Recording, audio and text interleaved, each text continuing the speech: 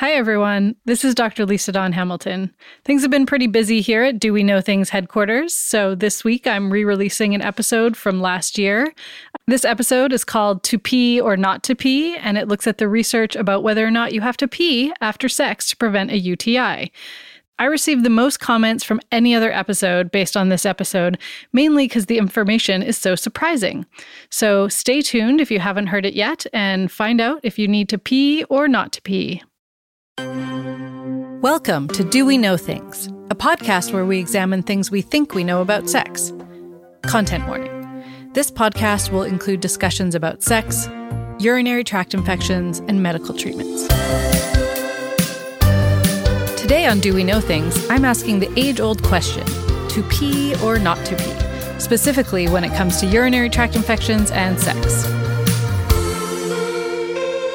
Urinary tract infections, also known as UTIs, are the worst. This is clearly an objective fact. If you have a urethra and a vagina, chances are you'll have at least one in your lifetime. UTIs can be an infection anywhere in the urinary tract, from the kidneys all the way down to the urethra, but most commonly appear as a bladder infection, also known by its formal name, cystitis. As far back as I can remember, as the owner of a vagina, I have known that peeing is necessary to prevent UTIs. I don't even know where or when I learned this info. It's just something that I know. It was wisdom passed down through generations, and it was knowledge that I spread far and wide. I used to practically shout it from the rooftops, "Make sure you pee after sex!" Most people I know are aware of the peeing after sex rule for the care and keeping of the urinary tract. But is this true? Does peeing actually help stave off the agonizing hell of a UTI? If you've ever read any sort of media targeted at women, you will definitely think the answer is yes. This podcast is all about putting our assumptions, what we think we know about sex, to the test. So what does the research actually say on the topic of peeing and UTIs? I will also delve into other UTI-related topics like what causes them, and can you drown a UTI in cranberry juice to cure it? That's coming up on Do We Know Things. But first, on the last episode, when discussing sex and the coronavirus, I mistakenly said that COVID-19 was a name for the novel coronavirus. Very shortly after I published the episode, I realized that COVID-19 is actually the disease that is caused by coronavirus. The actual coronavirus is called SARS-CoV-2. I thought they were all just synonyms for one another, but I quickly realized my mistake. So I wanted to point that out so that I'm not spreading confusion about coronavirus. And here I am again, talking about the coronavirus. As I'm recording this, there are over 1.5 million diagnosed cases of coronavirus around the world and 80,000 recorded deaths. I am personally on day 26 of social isolation. It all still feels pretty surreal, and it feels strange not to talk about it. But that is not what today's podcast is about. I just wanted to acknowledge that we're still living in the midst of a global pandemic. It feels weird to go on as though things are normal, but that's probably the best thing to do. So without further ado, let's talk about urinary tract infections. So what is a UTI and what causes them? UTIs are caused when bacteria get into your urethra and travel up to various locations in the urinary tract, but most commonly the bladder. Different kinds of bacteria can cause UTIs, but the most common types are E. coli bacteria found in the anogenital region. The urethra is the tube that brings urine from the bladder to the outside of your body. It also does double duty carrying semen for people with penises. If you have a penis, your urethra is long and the bacteria have a much harder time making their way up to where they can cause problems. So the lifetime incidence of UTIs for people with penises is much lower than it is for people with vaginas. I had actually a pretty hard time finding recent data about the incidence of UTIs. It's difficult to track because it's not a reportable infection. But the estimates I found for lifetime incidence of UTIs for men range between 10 to 15%, and for women between 40 to 60%. And the sex breakdown for UTIs in the US is that 80% of UTIs are diagnosed in women. One of the most common causes of bacteria getting into the urethra is having sex. During sex, there's so much going on in the region with assorted fluids and appendages all rubbing around in the area. Interestingly, pretty much all of the studies I looked at only talked about intercourse as a cause of UTIs, and not any other sex acts. Often, the type of intercourse was not even specified, but it's likely assumed to be penis and vagina sex. Of course, there are other non-sex ways for bacteria to get into the urethra, such as generally poor hygiene, having a catheter, and really any other way that involves introducing foreign bacteria to the urethra. As risk factors, being sexually active versus not, and having more frequent sex are the biggest predictors. Basically, the more sex you have, the more risk there is of bacteria getting into the urethra. Also, having a new partner, which introduces new bacteria that your body isn't used to, is also a predictor. In the research done in the 90s and early 2000s, a factor that seemed to play a role is spermicide on both condoms and diaphragms. But spermicide is not really used these days, so it isn't really relevant anymore. I also want to note that all of the studies on UTIs are correlational. Basically, they look at people who have UTIs and people who haven't had UTIs and ask them about a bunch of behaviors and see what emerges.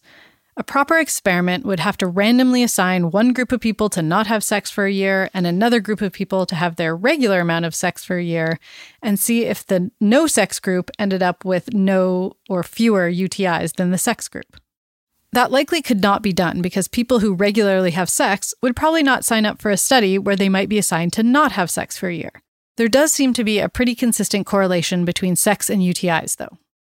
If you have had a UTI, you will know it is hell on earth. I went through a phase in my early 20s where I had a UTI almost every month for a year. It was actual torture. Even now, I have major anxiety when I even think I might be getting a UTI, and I haven't had one in a really long time. When you have a UTI, often one of the symptoms is that it hurts to pee. Yet you feel like you need to pee constantly. I remember being in the bathroom at work and hitting the wall gently with a clenched fist to get through the pain. In some cases, the infection can also advance beyond the bladder and cause pain and infection higher up into the kidneys. UTIs are painful and can advance to being serious, so it makes sense that people are vigilant about them and try to do things to prevent them.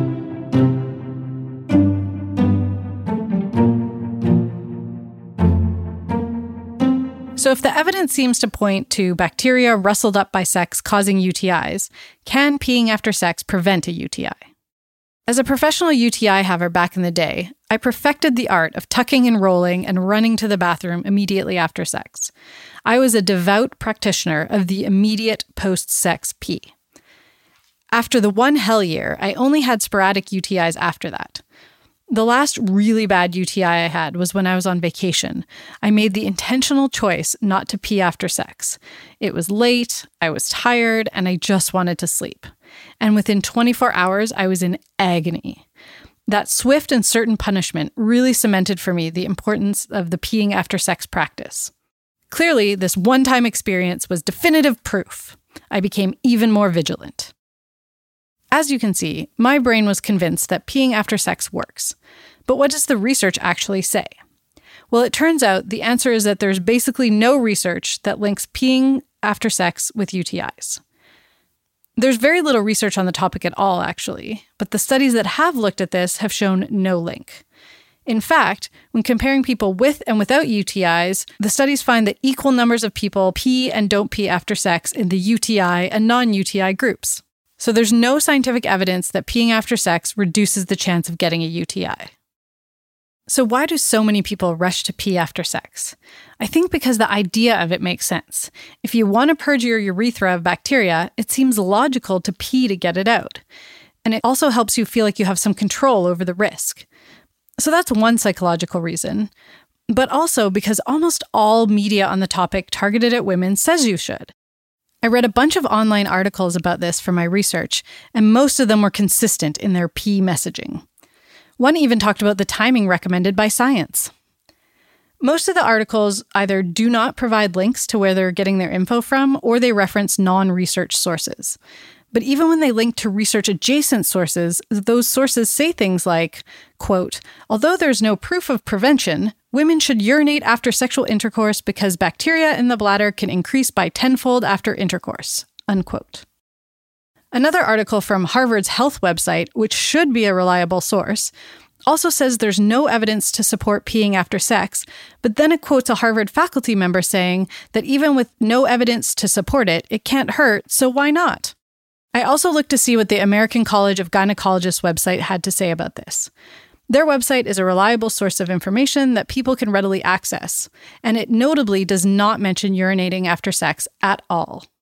While clearly some medical sites got it right, it's frustrating to see that even with no evidence to support its effectiveness, medical professionals are telling people with vaginas, mostly women, that they should probably pee after sex just in case. On the one hand, I get the point that if it maybe can help, then why not? But the effect of this demand was really driven home when I read what Dr. Jen Gunter had to say about it in her book, The Vagina Bible. She says that these recommendations that fall under, well, it can't hurt, so why not, are actually a burden to women. Gunter puts it in the context of all of the ways we burden women, saying, quote, "Every time we make women jump through another useless hoop to get better, we add a burden, be it financial or emotional," unquote.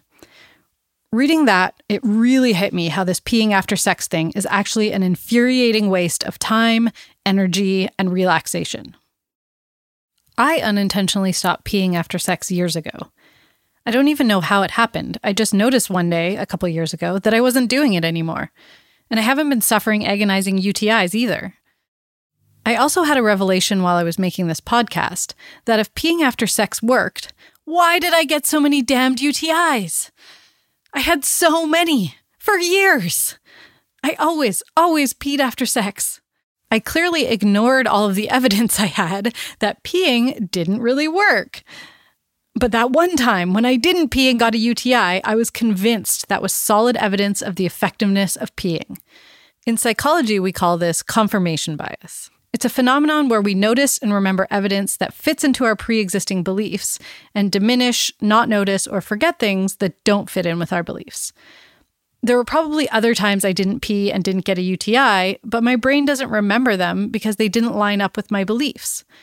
And this is why we need controlled research to actually study things, because our brains are not objective observers of the world. So I think it's relatively clear that there's no link between peeing after sex and UTIs for people with vaginas. At first, I was actually shocked by how much this is still pushed in the media targeted at women, but at the same time, I'm not surprised. At least now that I've solved this mystery for myself, I will sleep better at night. Of course, people will still get UTIs. So how do you treat a UTI? The most common way to treat a confirmed UTI is with antibiotics. There are different levels of antibiotics you can be prescribed, some more potent than others. If you have an occasional UTI, you'll likely be prescribed a more gentle treatment. But if you're having recurrent ones, you should talk to your doctor to see if they can recommend a different treatment. When I was having recurrent UTIs, my doctor finally prescribed me a more powerful antibiotic.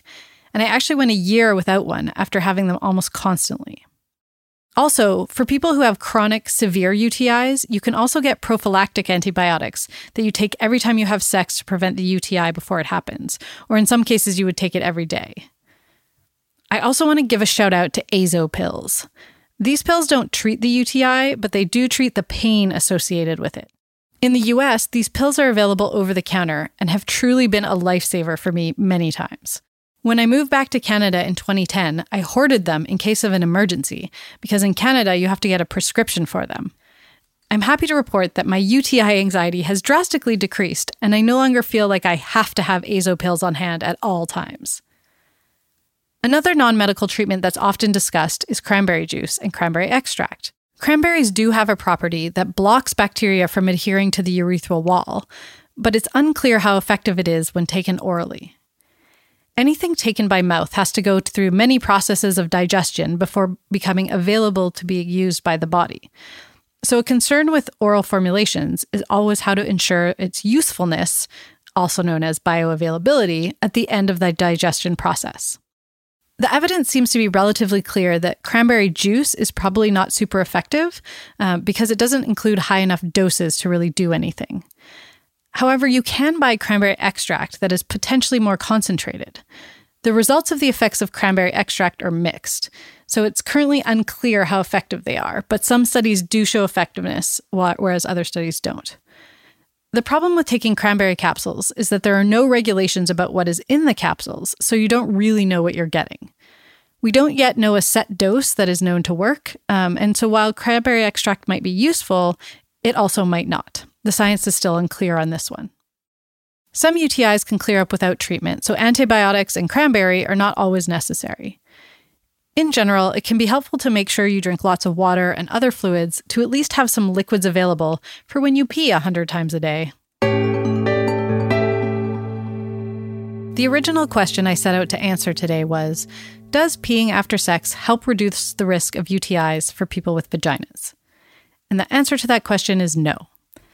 It was also interesting for me to reflect on my own personal UTI journey over the last 20 years and see how my own anxiety and biases influenced my behavior and thinking around UTIs.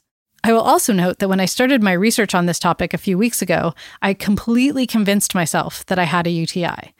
However, the symptoms seem to have gone away now. Who knows if I actually did have one? The brain is a magical and terrible thing. If you think you have a UTI, please contact your doctor, especially if it's causing you a lot of pain. And especially if you start experiencing pain in your sides or back, as that can be an indicator of the infection advancing to something more severe. Also, if you have access to them, azo pills can drastically reduce the pain you experience, although they will dye your urine bright orange and sometimes your underwear. Sex does increase your risk of getting a UTI if you have a vagina. Sex always comes with some level of risk, and getting a UTI is one of those risks, unfortunately. If you have chronic UTIs, though, and the treatments you've been using haven't been working, please talk to your doctor about additional treatment options. That's all for this week's episode. If you have any feedback or peer review of this episode, I'm always excited to hear from you. You can send me a voice memo recorded on your phone or just a written email to doweknowthings@gmail.com. You can find a script for this episode with references and extra info on the website at doweknowthings.com. All music and sounds for this episode are by Jeremy Dahl. You can check him out at palebluedot.ca. Script assistance by Matt Tunnicliffe. Thanks to Dr. Jennifer Tomes for consulting with me about cognitive biases. I'm Lisa Dawn Hamilton. You can find me on Twitter and Instagram at doweknowthings, and you can email me at doweknowthings@gmail.com. Do We Know Things is released every second Monday, and you can find it anywhere you get your podcasts. Of course, I would love it if you could subscribe and rate and review the podcast on iTunes. Thanks for listening. I'll talk to you next time on Do We Know Things?